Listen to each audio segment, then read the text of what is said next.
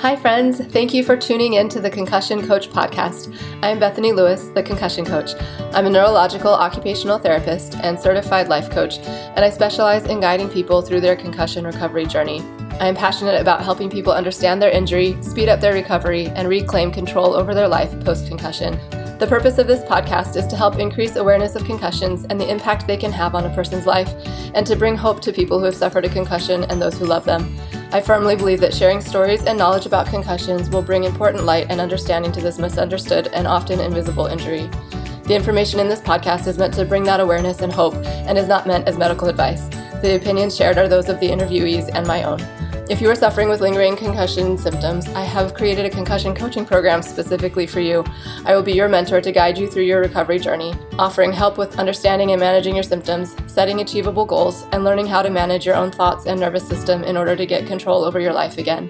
If this program sounds like something that would help you or someone you love, sign up for a free consultation. In the consultation, you'll get valuable information and resources and gain hope for your future. Sign up for your free consultation at the link in the show notes or at my website, www.theconcussioncoach.com. Hi, friends. Welcome back to the Concussion Coach podcast. A few weeks ago, I did an interview with my friend and colleague, Keith Lorzell, and he shared some information on a device that he created that he named TOMAR, which has helped people who have experienced auditory issues following a concussion or COVID.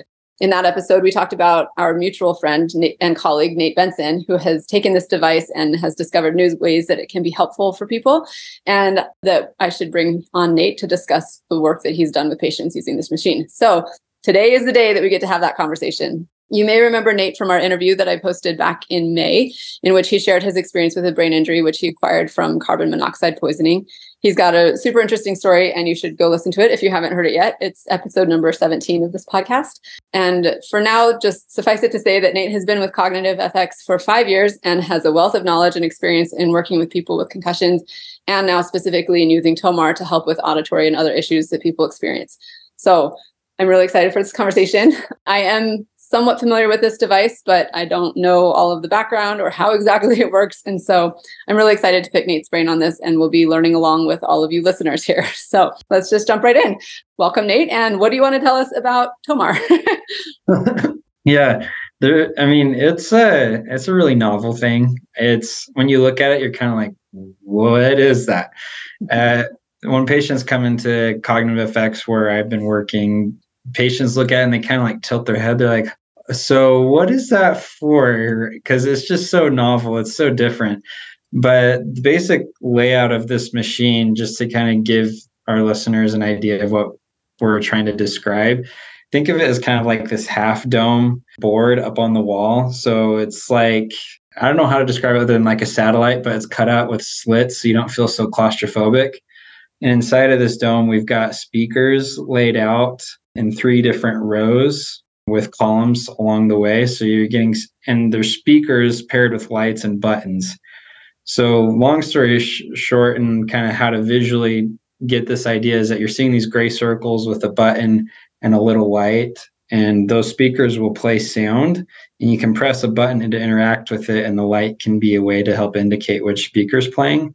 And it's around kind of the forward-facing view that you have with the speaker. So that's kind of like the visual layout. And the main thing that we have intended it to be was to help patients know where sound was coming from. But we're finding that there's actually more application in that. Excellent. Okay, so why don't you tell us, what does TOMAR stand for? And what is it? Like, well, you told us what it looks like visually, but what is it? What does it stand for? Okay, so TOMAR stands for Tonotopic Map Regenerator. If you like break down for those people that are into like what words mean, things like that, tonotopic map is, if you look at it specifically, it's your brain's ability to detect what pitch of sound you're hearing. And technically, we're doing a little bit more of like knowing where stuff is, but we actually, with training, we realized that we can actually do a little bit of that actual tonotopic training, knowing and identifying specific pitches of sound. So like really high pitched, like those squeaks, or the low tones, and like a bass, right? And what we're But the original idea behind this device, I believe Heath explained it pretty well in the podcast with him, but there's in brain injury, or post-concussion syndrome is commonly called, patients are dealing with a lot of different symptoms. One of the most annoying and most debilitating, in my opinion, is noise sensitivity. Mm-hmm. Meaning any sort of sound, your brain is just overwhelmed by it. It dislikes it. It could view it as a threat. And so it's going to try and invent ways to get you to get away from that sound, to turn down the sound in any way it can possible so that it reduces that overwhelm, right? And so one of the reasons why the brain feels so threatened or so overwhelmed by sound was that we didn't know where it was coming from. And so that's why we have this board that is laid out kind of like in this half dome with speakers everywhere in specific places, is that we can actually use that to train patients to help relearn specifically where sound is coming from. And that would, in theory, potentially reduce that threat signal. And that's really important because that decreased threat signal will help decrease that pain and the sensitivity. Like if there's a threat, the brain just turns everything onto more high alert and everything is more painful, right? Yeah, exactly. Yeah, so that I can think segues into an important point to talk about is why does the brain get so overwhelmed with noise or with light? So we're going to kind of go more big picture on just what's happening in the brain with brain injury often, is that when something is off, like let's say your eyes aren't working together very well. Most people think of in terms of just like, oh, I'm going to just look at this Snellen chart, which is you see a doctor's office and they say, oh, I've got 20/20 vision, I'm fine. Well, most people are doing more than just looking at something 20 feet away, right? We're always looking around, and your eyes have to work together in very specific ways. Like if you're looking at something close, your eyes actually have to move together at the same point to look at something close, but at far away, your eyes have to actually separate. So they're not like this perfect, like two bars always moving around at the same parallel line. They're dynamically moving around. And with a brain injury, those can start to get messed up. There's a lot more going on. But if your eyes aren't working well, your brain's going to protest you using your eyes too much because your brain has to make up for that really weird signal. And so it's doing all this extra work. And if that's happening all the time, your brain's going to say, you know what? This isn't worth it. Let's try and stop doing this or slow it down. And so a way it'll do that is such as like, oh, I'm going to start to get a headache in my forehead and around my eyes. Or in my case, when I'm like reading, I'll start to hold my breath because it helps me focus a little better. But then now my brain's not getting that much oxygen. And so the idea is that can happen in a whole bunch of different ways, where when your brain is not getting good signals from your organs, such as your eyes, your ears, your balance system, often known as the vestibular system. I'll be talking about that later. And even your proprioception. So like if your eyes are closed, where is my arm in space right now? Do I know exactly where that is? All those systems, if they're not saying good things to your brain's going to try and get you to slow down or get you to stop. And then one of the most effective ways is pain or symptoms related to pain, like headaches or nausea, or even like a little bit of anxiety, right? And so going back to the whole noise sensitivity thing, noise sensitivity is one of those big factors in that our brain is just like, I can't trust this auditory information I'm being given. Let's dial it down because I just am getting overwhelmed. This is too much work for me. And I need to conserve my energy so I can get through this day. Yes. Yes. I love that. That's a really good description of it. And it reminded me of, I listened to a podcast recently with Dr. Cobb, Eric Cobb, he's the inventor, like he does the Z Health courses, which we use it's amazing, the stuff that he does that is able to be done through his work. But he talked about pain. One of the current theories of pain is that it's a behavior change mechanism. Like it's the way that the brain uses to indicate that it doesn't like what's going on and it needs to, we want to change something. And so that's exactly what you're saying. Like if we're having that threat response, if the brain is feeling unsafe because it doesn't know where sounds are coming from, or the visual stimulation is too much and overwhelming, then it will provide opportunities for us to change our behavior by showing us pain. And it's super, super interesting. Anyway, keep going. Thank you. Yeah. One of those things is like, again, like to the brain, one thing I actually took one of his courses, and it's incredible. And one of the things that they talk about is the main role of the brain is survival. That's its main purpose. It's to help you survive, right? And if something like using your eyes too much or these sounds are dangerous, your brain needs to find a way to get away from that or to survive it, right? And so whether that's a behavior change like covering your ears, wearing noise canceling headphones or earplugs, or just avoiding noisy scenarios altogether, that's a way of your brain trying to survive in these scenarios where it knows it's not safe or there's something wrong about it and it can't really identify why. And so that's where the TOMAR device would come in, is to potentially address some of those underlying issues and not only be able to help you know where sound is coming from again, but then actually get it to say the same thing that your eyes or what your proprioception or your balance system is saying. Like, okay, I hear a sound, I need to turn my head. As I'm turning my head, my brain should know where exactly my head is and how much it's moving, where should my eyes be. All these things need to be saying the same thing also, as well as being accurate, so your brain can be more confident and more safe as it's doing these things all the time, every day. Right. Oh, that's super interesting. And so this machine, like practicing it in this setting, helps with all of those systems, not just the identifying where sounds are coming from? Yeah, the main goal is going to be the sound, but it naturally will hit those other things as well. Very so it's very much like a multi-sensory approach. People think multitasking when I say that. It's not multitasking, though you could justify that, but multi-sensory in the fact that I'm using my eyes, I'm using my balance, I'm using my proprioception and my hearing all together. That's where all those senses are coming together into this one moment. Excellent. So how does it work exactly? Like, what do you do? If somebody's standing in front of this machine that you described, then what? Right. So when it comes to the training, the big thing is first identifying kind of where the patient is at a baseline.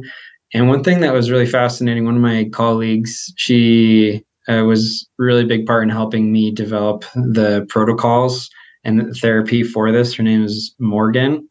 She's incredible. Morgan Jensen. She had this idea, and it makes complete sense, but with knowing how the brain's responding, we need a test. We need a baseline to see, okay, how they are before they worked with a device. Then we'll have them work with it and then retest them after on this baseline to see if it's like, oh, I like that, or wow, please stop, don't do this anymore. Because if you overtrain it, the brain's going to just resist the training. So it's a really delicate approach here. And the auditory information and the vestibular information, in other words, hearing and balance information, go along the same cranial nerve 8, the vestibular cochlear nerve. And so what we'll actually do is we do a little bit of balance testing where we'll have them like put their feet side by side or kind of in a line, like one foot in front of the other. And once they're kind of stable, we'll have them close their eyes and see what happens to their balance. And we want just the right amount of challenge to where like they're wobbling a little bit, but they're not immediately like falling over. And so like feet side by side is the easiest. And then you can like progressively move one foot in front of the other or even lift your foot. But what we'll see is that a patient will kind of have kind of a baseline where they can hold their balance for around like 10 seconds, perhaps. Then we'll do a drill or two with TOMAR where we actually have them practice seeing where the light is that indicates which speaker is playing. And they try to pick up on if they can hear where it is just as much as where they can see where it is. Then they'll go through all 14 speakers on the board as a warm-up. And then we test them with their eyes closed, but in a more safe balance stance. And then after a little bit of that testing, we're getting a gauge on how good they are at finding where sounds are. But then we will retest after and see what happens to their balance.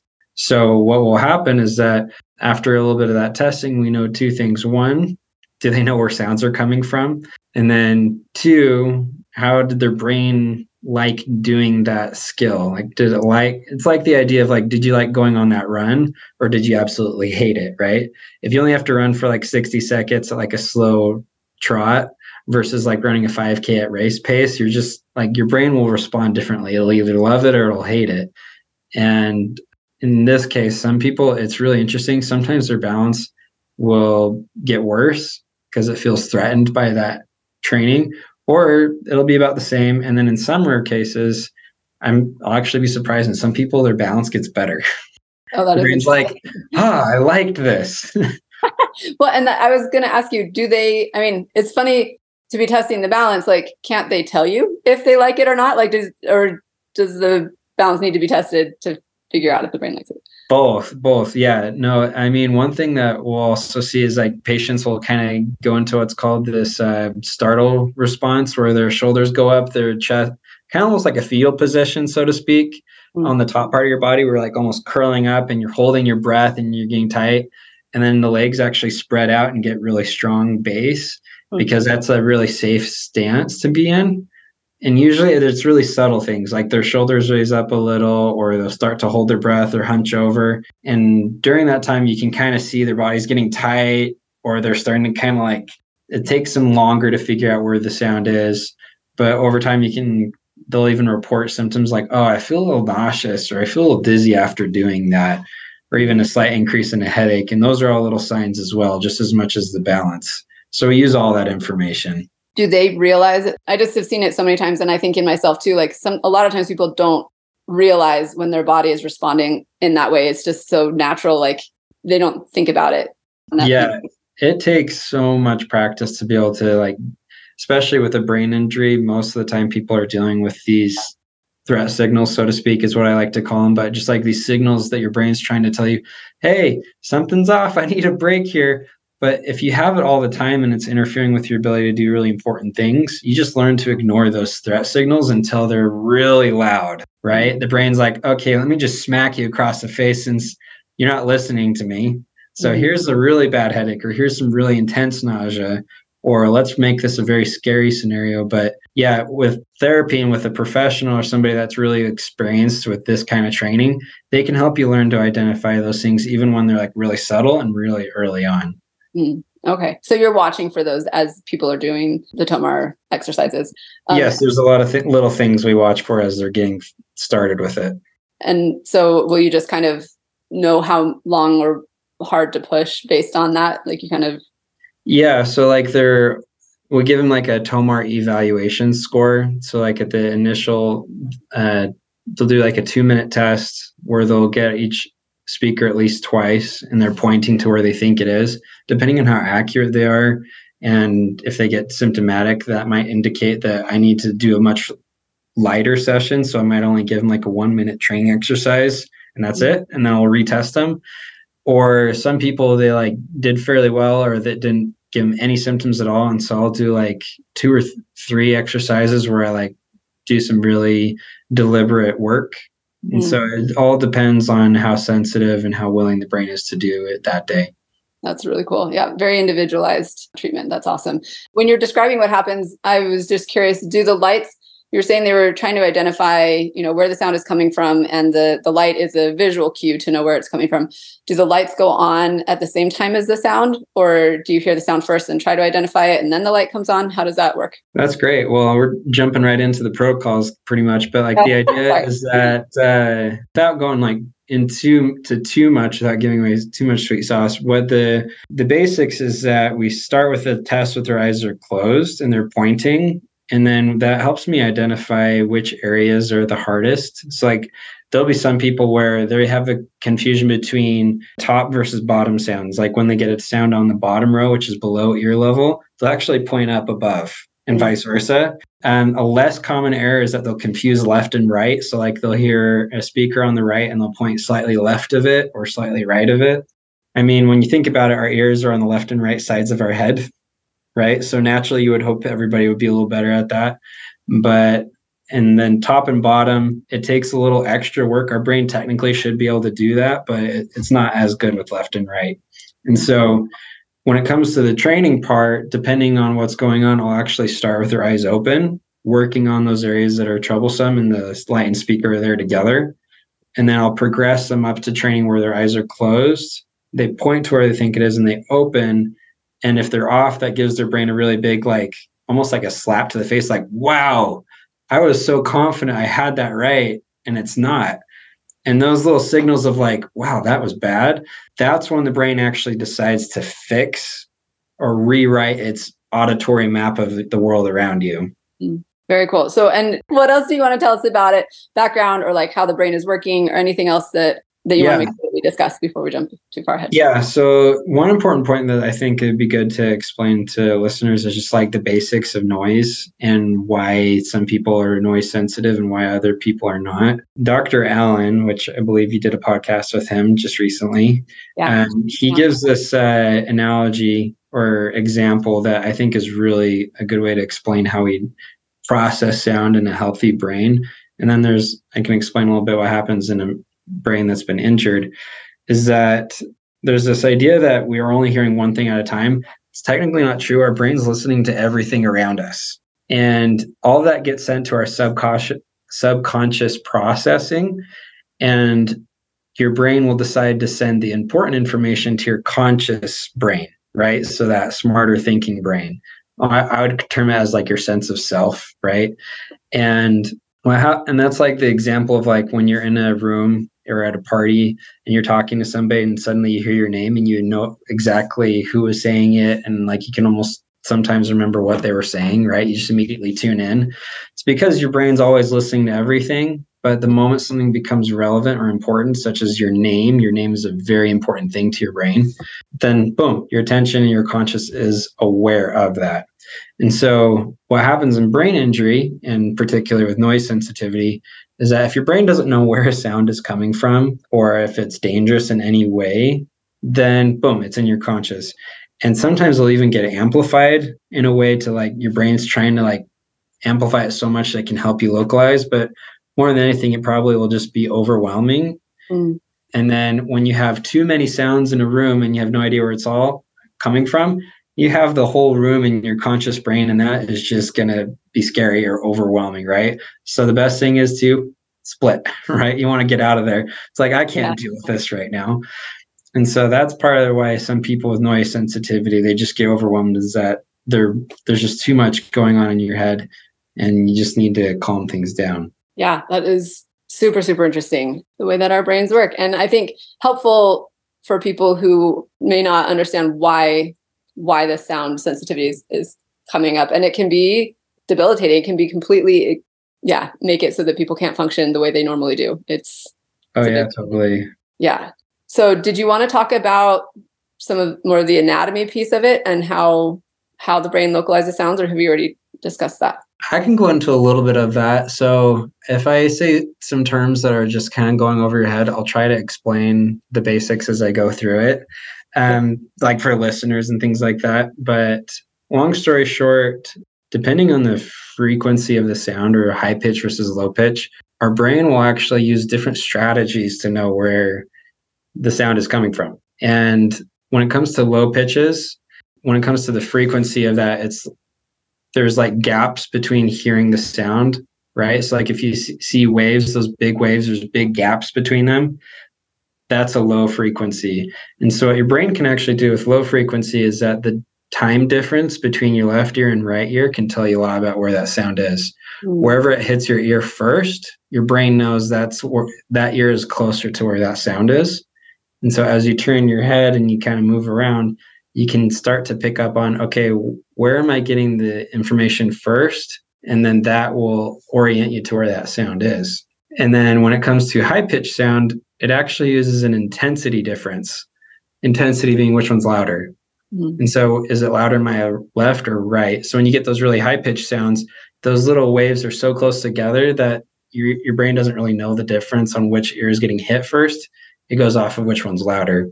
And so that's why I'll even notice with the TOMAR training, we have different pitches or frequencies of bells. Some are high, some are medium, some are low. And some people are actually really good at the middle and low ones, but they can't find the high ones. And then there are other people, they can't find the low ones. And so that can be a little revealing about what kind of training they would need. And those are upgrades I've asked Heath to do, but he's too busy taking on the world. But maybe one day I can get those added in. Yeah, that's a little bit of the basics of localization. And then I'm sorry, I kind of took that all out of order in terms of some of the explanations, but that's a nice little nugget of how our brain knows where sound is coming from. In terms of the anatomy, it's going through the ear, and then there's like the inner ear where there's like tiny little bones in your inner ear, which actually transmit that sound to your cochlea. That's kind of what your hearing and vestibular or balance organ is. A lot of that information gets processed there. Once that information, there's so much complexity that goes into that. I mean, like the science behind hearing implants and cochlear devices is just bonkers to me. But once that information kind of gets processed there, it gets sent to your brain stem. And that's a lot of like people talk about the reptilian brain. That's what the brain stem is. Like heart rate, breathing regulation, temperature regulation, like the list goes on. But hearing information gets processed there a little bit too, where the left side and the right side are comparing notes. And that's where, like, when you're getting that time difference or that intensity difference, there's actual cells in anatomy that are comparing notes with each other. Like, okay, I got this at this time. When did you get it at this time? And that helps as the brain kind of go, okay, so there's more going on the left side this time, or it's a little stronger on the left. That information gets sent up to the inferior colliculus, which is kind of like a basic processor of noise, which is conveniently right next to the superior colliculus, which is where some of your basic eye movement information is too. Mm. So that can explain why when you hear something, you immediately look to where it is. It's because that information is like right next to each other in the brain. And then it gets sent up to your thalamus. Thalamus is like all those nerves and things that are going up through your spinal cord. Most of them hit the thalamus, and your thalamus determines where in the brain the rest of that goes. And the thalamus is actually a big part of what's helping you keeping and stay asleep and go through your REM cycle. And so people often, when they don't have a strong and healthy thalamus, they'll actually wake up easily at night due to noise. And so like even with babies, like I have 2 kids, one thing that was actually really good advice as a parent was don't keep the house quiet. Let the kids get used to noise so that things like their thalamus can be really good and strong and tune all that out so they can stay asleep. And so that's why some kids are like, they immediately wake up at any tiny little creak in the floor versus some kids can just like sleep right in the middle of like a busy park, right? Yep. My youngest of 6 kids can sleep through just about anything because the house is not quiet at night. Yeah. So there's that. So we're at the thalamus now. And then from the thalamus, it goes to the auditory cortex, which is the temporal lobe. So and it's conveniently right by your ears in terms of you're trying to figure out where in the brain that is. And if you have any symptoms, it doesn't necessarily correlate to the sides of your head, but that's where that information is being processed. And there's like all sorts of things that your brain can do with just these signals coming right from your ear. It's amazing. It's way too much for, I think, this podcast, but the idea is that your brain can go into information of, okay, where is this sound? What is the frequency or the pitch? Is there any meaning to it? If so, let's send it to another part of the brain where we can start to put together words or music and pick up on tone, because language is all about how we say it just as much as what we say. And the list just goes on and on. It's amazing. It is amazing. It's absolutely miraculous the things that these things do. I'm curious if somebody is like deaf in one ear or hard of hearing in one ear, that would, I imagine, significantly impact their ability to do this. That's a great question. Yeah. I've talked to patients. I've even met somebody before that either like they had a surgery in one ear and it was temporarily like blocked off, or they actually were deaf in one ear. When it comes to sound, they will always turn their head towards the ear that can hear. So even if there's a sound on, like let's say their left ear is deaf and they get a sound on the left ear, they'll actually turn towards the right initially, or they just through behavior, they learn to just look around because they don't know where that sound is. Mm-hmm. So yes, you technically need both ears to identify where a sound is. Yeah, to localize sound. I know my sweet mama is deaf in one ear now, and she said that being in crowded rooms is extremely challenging. If there's a lot of background noise, she can't identify where things are coming from. It's hard. So TOMAR is going to be really helpful for people as long as they've got 2 functional ears, it sounds like. Yeah, as far as I understand, yes.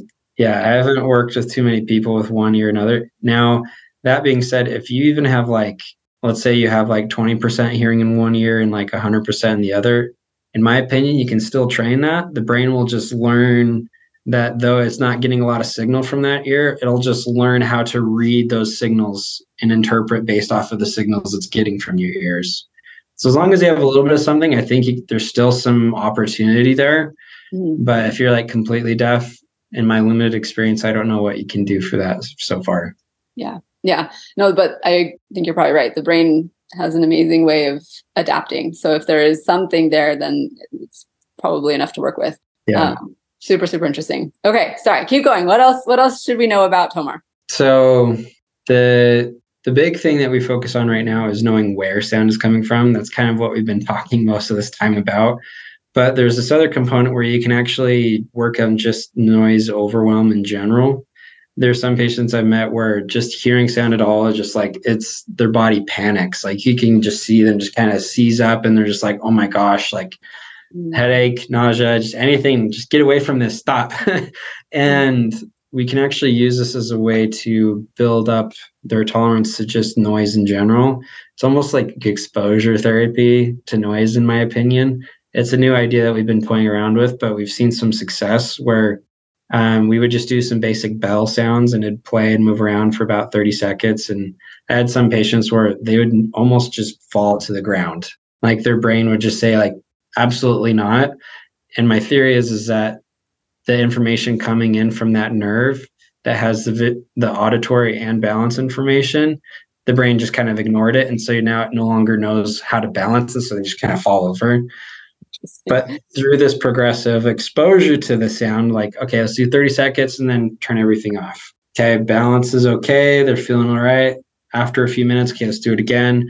And then I had some people after a week or two where they could tolerate like just as much as anybody else when it came to noise, and their balance wasn't like dropping or anything like that. So there's like and just in terms of vocalization, there's also just an inherent fear to any volume of noise at all. And that can be used. TOMAR can be used to address that as well.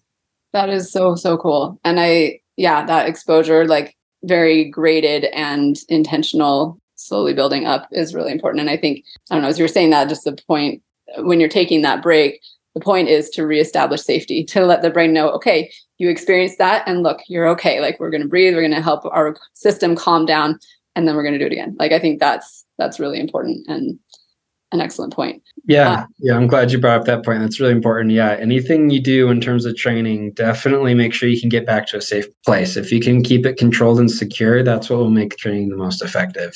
Yes. Yeah. That's something underlying with the nervous system. Again, as we were saying before, it's the whole point is to keep us alive, and it's constantly scanning for safety and danger cues. And so if we can keep reminding it and showing it that it is safe and like legitimately actually safe, then it'll allow itself to be manipulated there and like changed. So that's right. Really cool. Yeah. Well, I'm super interested in hearing more about the ways that you've stacked things, like other than just the sound localization and helping decrease the sound sensitivity. What other things have you found this to be helpful for? So we are starting to tap into like some of those other auditory skills, such as identifying what you're hearing. So like when a bell is playing, like, okay, what kind of bell is this? Or, okay, we're going to play this game, but let's talk while you're doing this. So that's more of that multitasking now. So this is different from multisensory. We're still having that multisensory experience, but now we're engaging in multiple tasks at the same time, and they're trying to jump back and forth between different things. So, okay, I'm hearing the sound. Let's identify where it is, but okay, let's talk while we're doing this, or let's do a little bit of math, maybe. Those are for higher functioning patients. Like if they're already like overwhelmed, we back off. We don't do that. But for some patients, they're like, sound doesn't bother me at all. So it's like, okay, let's strap down. Let's get our hands dirty here. But along with that, like really layered training, we can also learn to ignore sounds. And so a lot of people, when they go to a restaurant, maybe the noise isn't bad, but they can't focus on the person that they're trying to talk to. And so we'll actually put in crowd noise on the bells, and they're going to try and identify the speaker that has a person talking. Oh, that's so cool. Or we could even like play music in the back, like on our laptop in the room as well. And so we just fill the room with noise, and they're trying to still identify what they want to focus on. Being able to ignore things is just as important as being able to focus on something. Yes. So important. That is a skill that can be interrupted with brain injury for sure. And a lot of other things. I feel like that's interesting. I don't know. It reminds me of my husband and I were driving the other day, and we had a bunch of kids in the back of the car, and they were all singing songs and chatting and being really loud. And I was trying to help him study he's doing pilot school, and I was trying to help him like go through, like memorize the like in-flight emergency procedures. So it was like really like trying to focus really hard with all of this background noise. And it was really interesting because our brains work very differently. And for him, when we were like earlier in the day, when we weren't trying to do this, the kids were still talking, but he was like reading the signs on the road and like thinking about all these different things. And I was paying attention to what the kids were saying and was like entertained by their conversation. I was like, did you hear that? That was so funny. Like, oh, no, I wasn't paying attention at all. But then as soon as we started trying to focus in, he could not ignore the sounds coming from the background. And I think he hasn't been diagnosed. I don't think he's going to be offended that I share this on here, but I think he has ADHD. And that's, I think, one of the things that is really challenging with that diagnosis as well, is like that discrimination of what to focus on, and like being really intentional about that. That's a challenge. So it was funny because at that point, again, our brains just work so differently, but I was like I'm very capable of tuning out all children's sounds because I've been surrounded by them. I can tune it all out. But for him, he was like trying to memorize this thing, and every single sentence that the kids said, he would like, it was really hard for him to not pay attention to that. So it was just, anyway, super interesting. I wonder if something like this would be helpful for ADHD brains as well. Probably. Yeah. Yeah. And one thing, so I have two thoughts. One, I have a question. Did you say you do that while you were driving? We were driving, and yes, I was quizzing him. He was he the driver? He was the driver. So he was like trying to drive and memorize. Oh my gosh. So I was like, this is what we do for CX. Actually, he pointed that out. He was like, I think this is kind of what you guys do. I was like, yeah, it is. Yeah, like on overload. That's a lot at once. It was a lot. We'll be back practicing in a quiet environment too. Don't worry. Yeah, I mean, driving in of itself, that's a lot of visual demand. And okay, I'll stop. I won't go down that rabbit hole. But yeah, that's a lot. Yeah, I don't know if I could do that. Maybe I have ADHD. I don't know. But the other thing is, I've even noticed one thing is that was really fascinating. I think it's okay for me to share this, but I will preface that this is still a very exploratory therapy. I mean, we've been doing this with patients since like April. So that's May, June, July, August, September, October. So we've been doing it just over 6 months. We're learning a lot still. One thing I have noticed is I have worked with some patients that have like early dementia and things.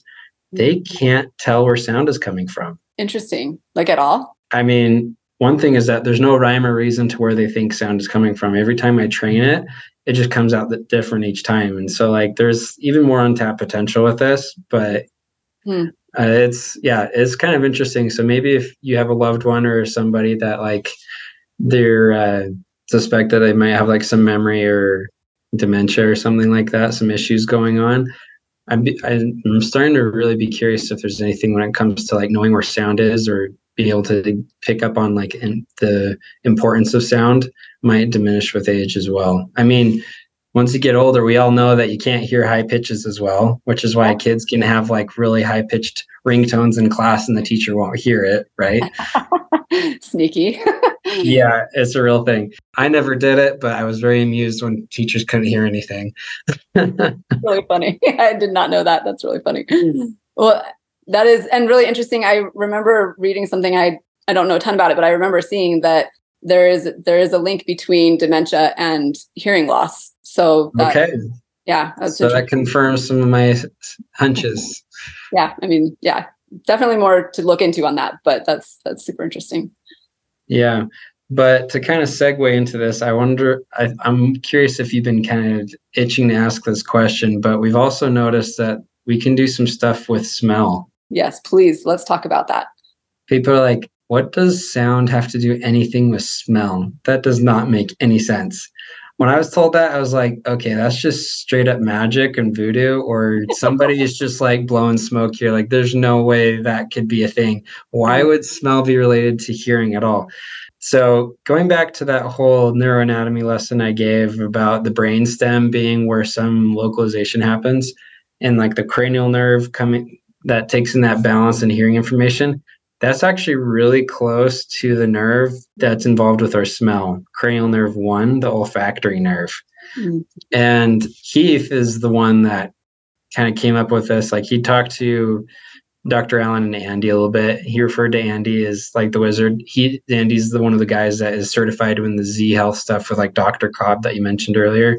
Yeah. But one of the things that Heath was like, this auditory nerve, this cranial nerve 8 is so close to cranial nerve 1.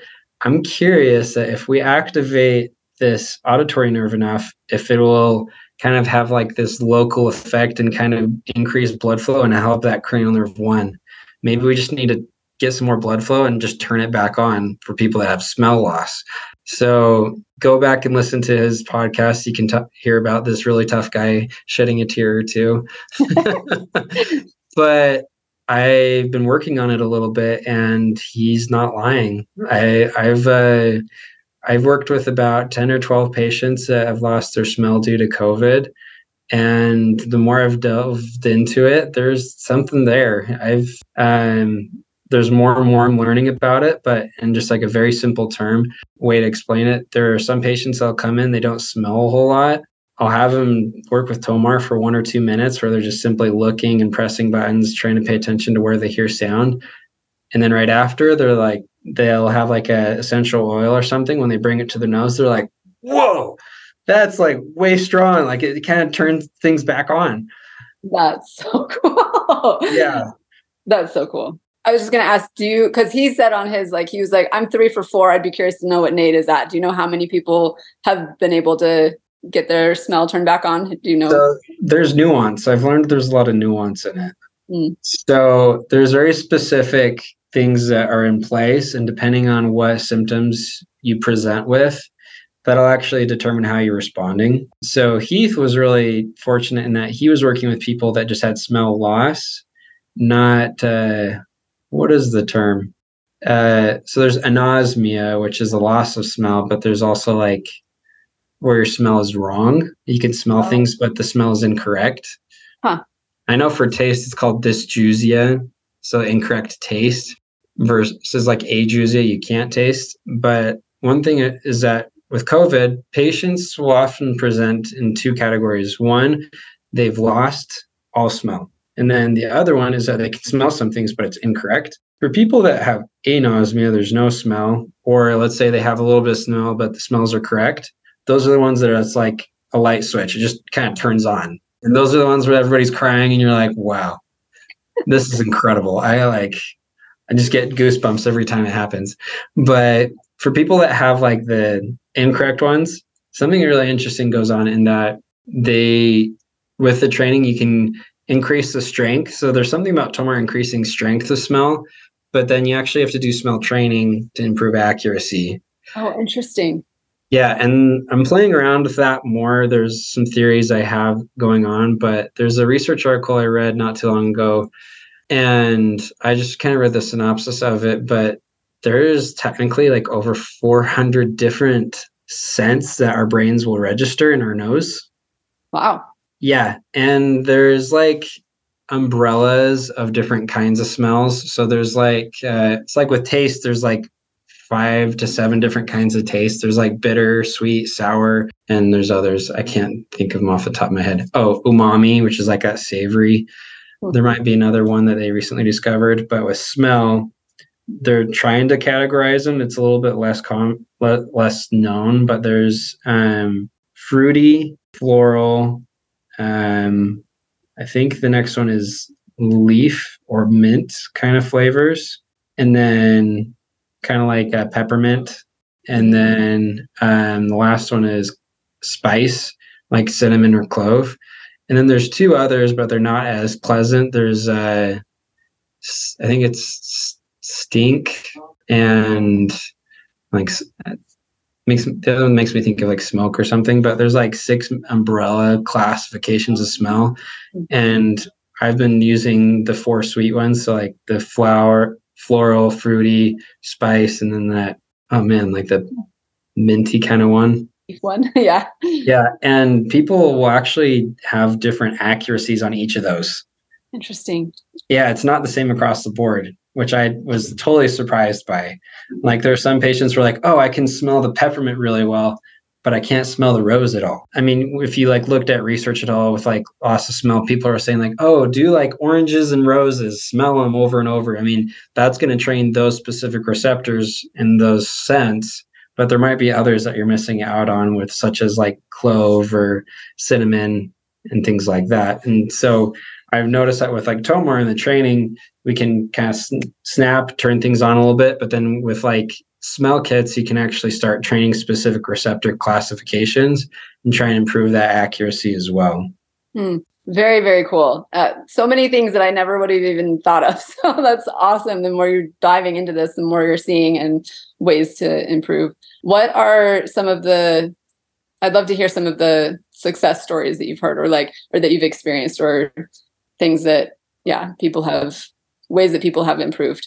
Oh man, it was pretty cool. There's a few patients where like I was working with them in the early days, and it was just like smell turned right on, and I was like, wow, like this is cool. And then it took a few days and things progressively got a little better.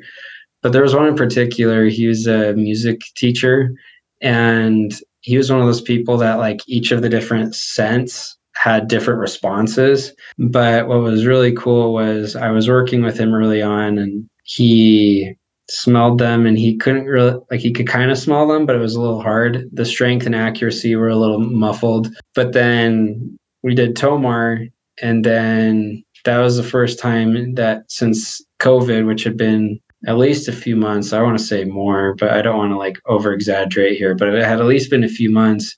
And that was the first time he had smelled rose, and he started tearing up. Like, this is like a middle-aged guy. He's like around Thane's age, and he just started crying, like tearing up. And I was just like, oh, this is special. Like, it was a really special moment. I don't have a word for it other than just like, it was incredible to see.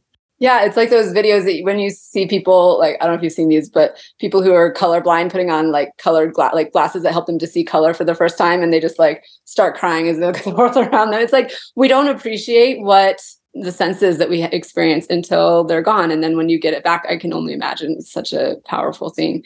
Like, I know I had COVID twice, and I lost, like, I just remember feeling like I feel like my hearing and my smell and my taste, everything was muted. And I just remember feeling it was so annoying. And I can't complain, because I know there are people who have it way, way, way worse.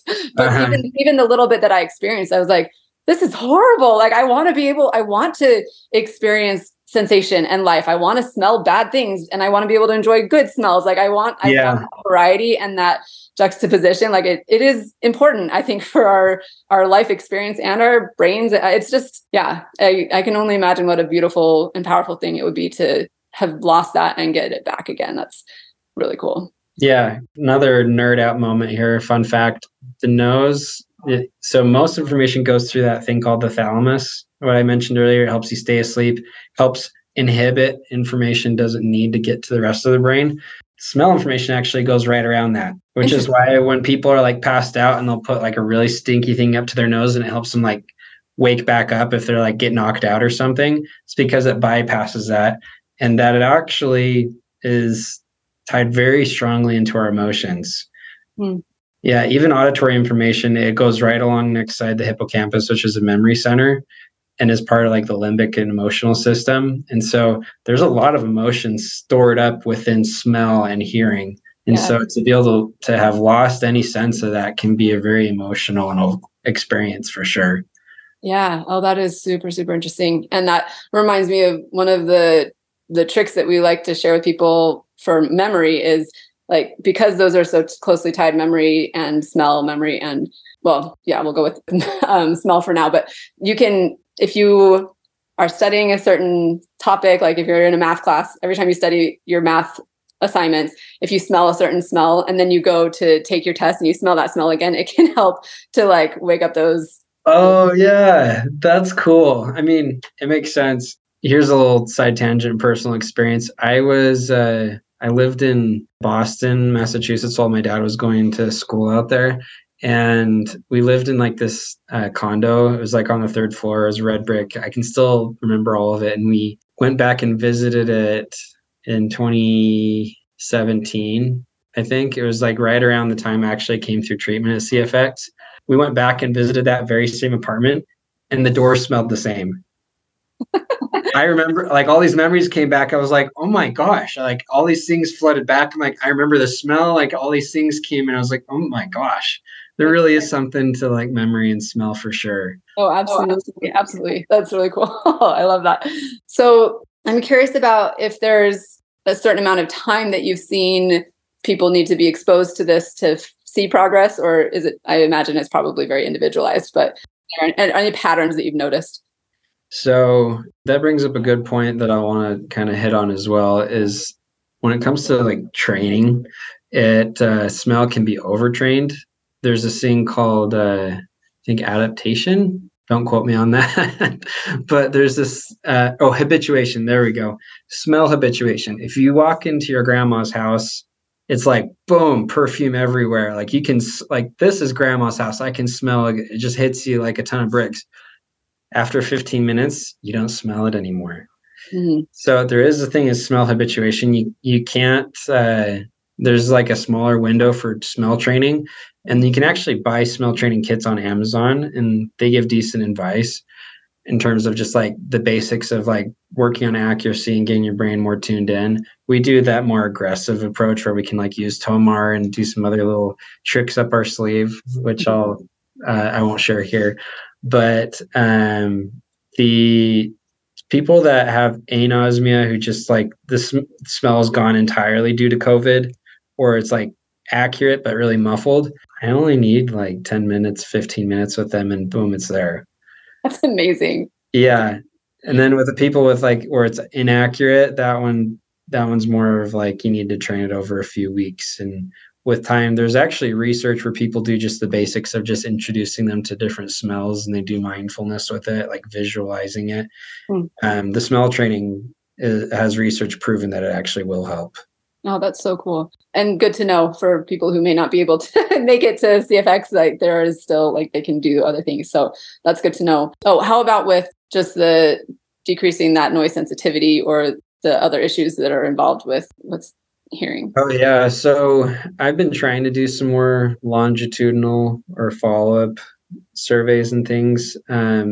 I don't get as many back, but I've heard a lot of success stories of people saying that like their noise sensitivity has improved a lot. In my opinion, I think noise sensitivity, if it's due to localization, that takes a few weeks, maybe a few months of doing like 5-10 minutes a day of very intentional training. Mm-hmm. And if you want to, we can even talk about some like basic ideas on how to train this at home. That was going to be my next question, but keep going. Okay, perfect. But, and then noise tolerance, I think, can be a little bit of the same way. It's more of like a gradual process in that way. Do you usually see progress with people in that time that you're working with them while they're at CFX? Yeah. So we typically see people for a week or two, and they'll get 2 sessions with TOMAR during that week amongst all the other things that they're doing to work their brain in crazy ways, right? Mm-hmm. But I would say that, so there's a scoring system that I have, and I'll kind of spare you the numbers, but the idea is that the board is about arm's length away, and each grading scale is about, I can't remember if it was 2.5 or 3.5 inches. So like, depending on how far away they are, I give them a numerical value. The further away they are, the worse or the larger their score is. And it gets averaged at the end. And I'll say that for most patients that I've done it with, everybody improves. Or I would say not everybody, at least 75% of patients are improving significantly. So it's not just like they're able to stay further back and still be accurate. Is that? Or it's that when a speaker's playing, they're pointing closer and closer to the speaker that is playing. Oh, okay. Yeah. So like instead of like that top versus bottom confusion, they're actually pointing to the bottom when it's playing at the bottom, or they're pointing to the speaker right on instead of off to the right a little bit. Okay. And I actually did a little bit of math one time, and if patients were improving their score by a certain amount, like if they were improving by the average I was seeing, if you take into account how much their arms are moving over the course of the 2 minutes, if you average that out over the whole course of the day with the different sounds they're hearing, that's the equivalent of almost 2 football fields worth of less movement they had to make. Wow. So, I mean, that's just kind of speaks to also like if your brain has minor errors, it shouldn't seem like a big deal, but if you're dealing with those minor errors in everything you do that you get all day, that's going to add up in terms of how much more work you have to do. It's like the idea like, oh, I can hold my arm out for a few minutes, but if I have to do it over the whole course of the day, my arm is going to kill. I'm going to be sore. I'm going to protest this so much.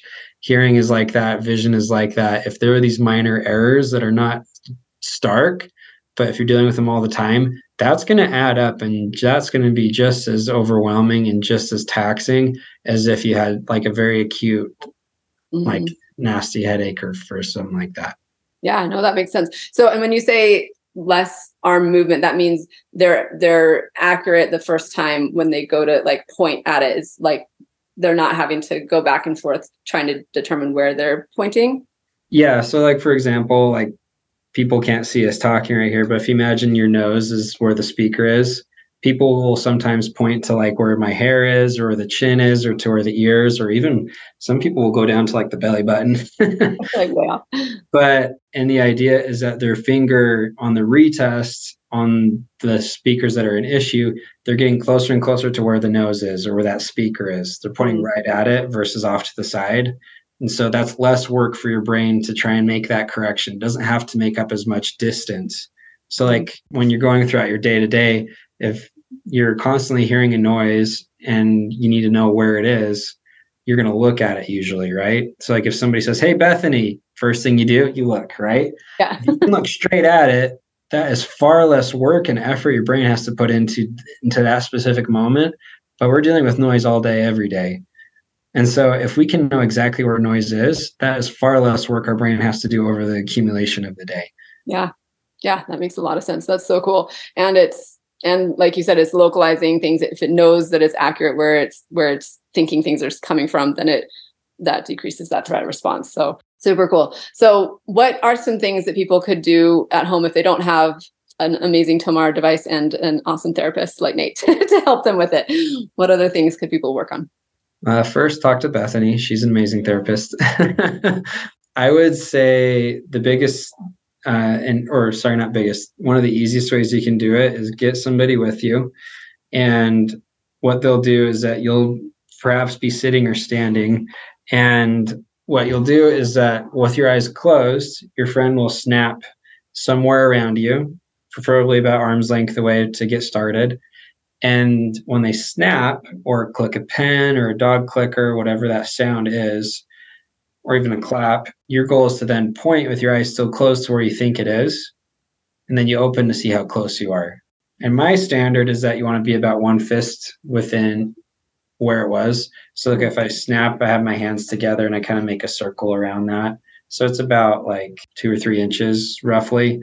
And after you point, you open to see how close you are. And you can do that with like in a square in front of you, behind you, and then on the sides, above your ears, at your ears, and below your ears. And then as you get better, then you can start being a little more tricky about like, okay, I'm going to do it in this really like left down to like a few inches off to the side, not in the center, and see if you can still identify where it is. So that's like a basic localization practice where somebody makes a sound and you point to where you think it is. If you don't have somebody with you, in my opinion, you can just make the sound yourself. And that will actually help train with your proprioception that you know where your arm is, you know where the sound is. And so you can just like, okay, this is where I hear the sound, right? And one thing, a little trick I've learned is that sometimes the brain, if it doesn't know where a sound is, have a comparison sound that you do know where it is. So like have 2 sounds about like a 6 inches to 12 inches apart and make a sound alternating. So like here's one sound, here's the other. And then your brain can learn to kind of compare those sounds and have that as a reference. That's awesome. That makes a lot of sense. Another important point, I think, is that you want to have the partner who's helping you, someone who's trustworthy and not an obnoxious 14-year-old or something who like move their hand and pretend like it wasn't there. Oh yeah, that's gonna just don't do that. Your brain needs to learn to trust something before it'll actually get better at it. It's true. I'm just kidding. I imagine people are going to use people who will be trustworthy. Yeah. And then, so that's localization. That's a big thing.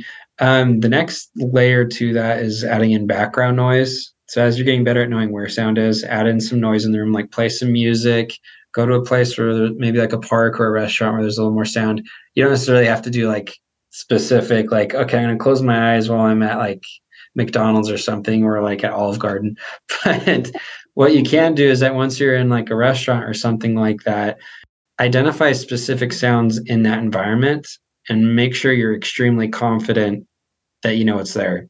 One thing I'll have patients do is that while I'm in TOMAR, there's actually an HVAC system. There's like 3 or 4 different vents in the room.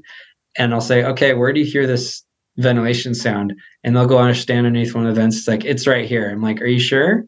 Walk around a little more. And they're like, oh, there's multiple, right?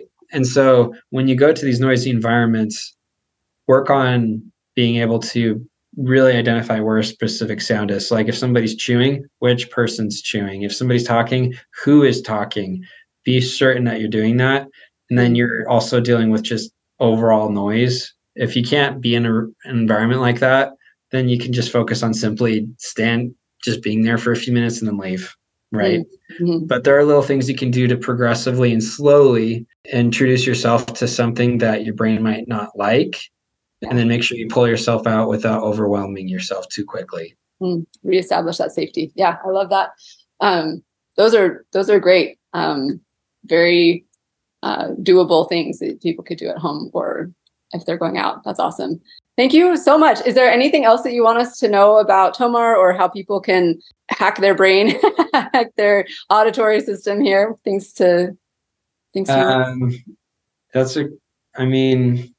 I like this whole point of just allowing your brain to have time to get to a safe place. So I'm a big advocate for explaining what you can do to calm certain systems down. Mm-hmm. And when it comes to auditory information, just having some quiet time right after you do some intentional exposure to noises is really helpful. So earplugs, noise canceling headphones, or just earmuffs, those are nice ways to just kind of bring that system down. I also like to do a lot of relaxation techniques. I know, Bethany, you probably know so many out there, but one thing that is a great way to kind of calm that system down is just to close your eyes. And when you're breathing, just make sure your exhale is a little slower than it's normally going. So, and do it with your nose, if it's not plugged like mine is half of the time. So in this case, like if you're usually breathe out for like 3 or 4 seconds, just let it go out for 4 or 5, meaning just a little slower, and that will have a more calming effect on the body. Yeah. I love that point, that when you do these intentional workouts, trying to stress the system, that it is really important to give it a break afterwards and let it.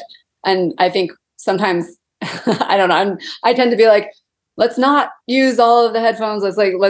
We want to give the system a chance to improve. And if you're always covering up, then you don't get that chance. But it is important to be able to retreat if you need to, and to that break time as well. So it's a balance, right? Like we want to stress it a little bit, and then we definitely want to baby it and let it come back down, calm down, and let it know that you're taking care of it. So that's an excellent. For sure. Awesome. Well, thank you so much. I really, really appreciate you sharing this. This is fascinating stuff. And again, it's novel. It's new. Like I don't know of anybody else doing this, and it's very, very cool. So thanks for all that you've done with this. And I'm sure that the patients who've worked with you are so grateful as well for the things that you're discovering and the ways that you're helping. So thanks. Yeah, Nick. I'm grateful for everybody that has subjected themselves to doing really weird things and being able to see some good come from it. Wow.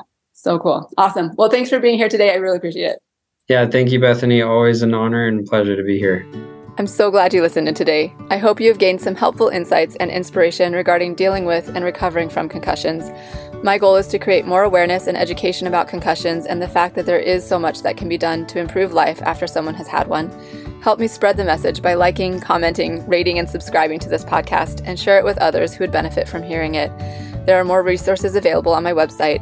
And again, if you or someone you love would benefit from concussion coaching, sign up for a free consultation using the link in the show notes or at my website, www.theconcussioncoach.com. Thank you. See you next time, and take good care of that amazing brain of yours.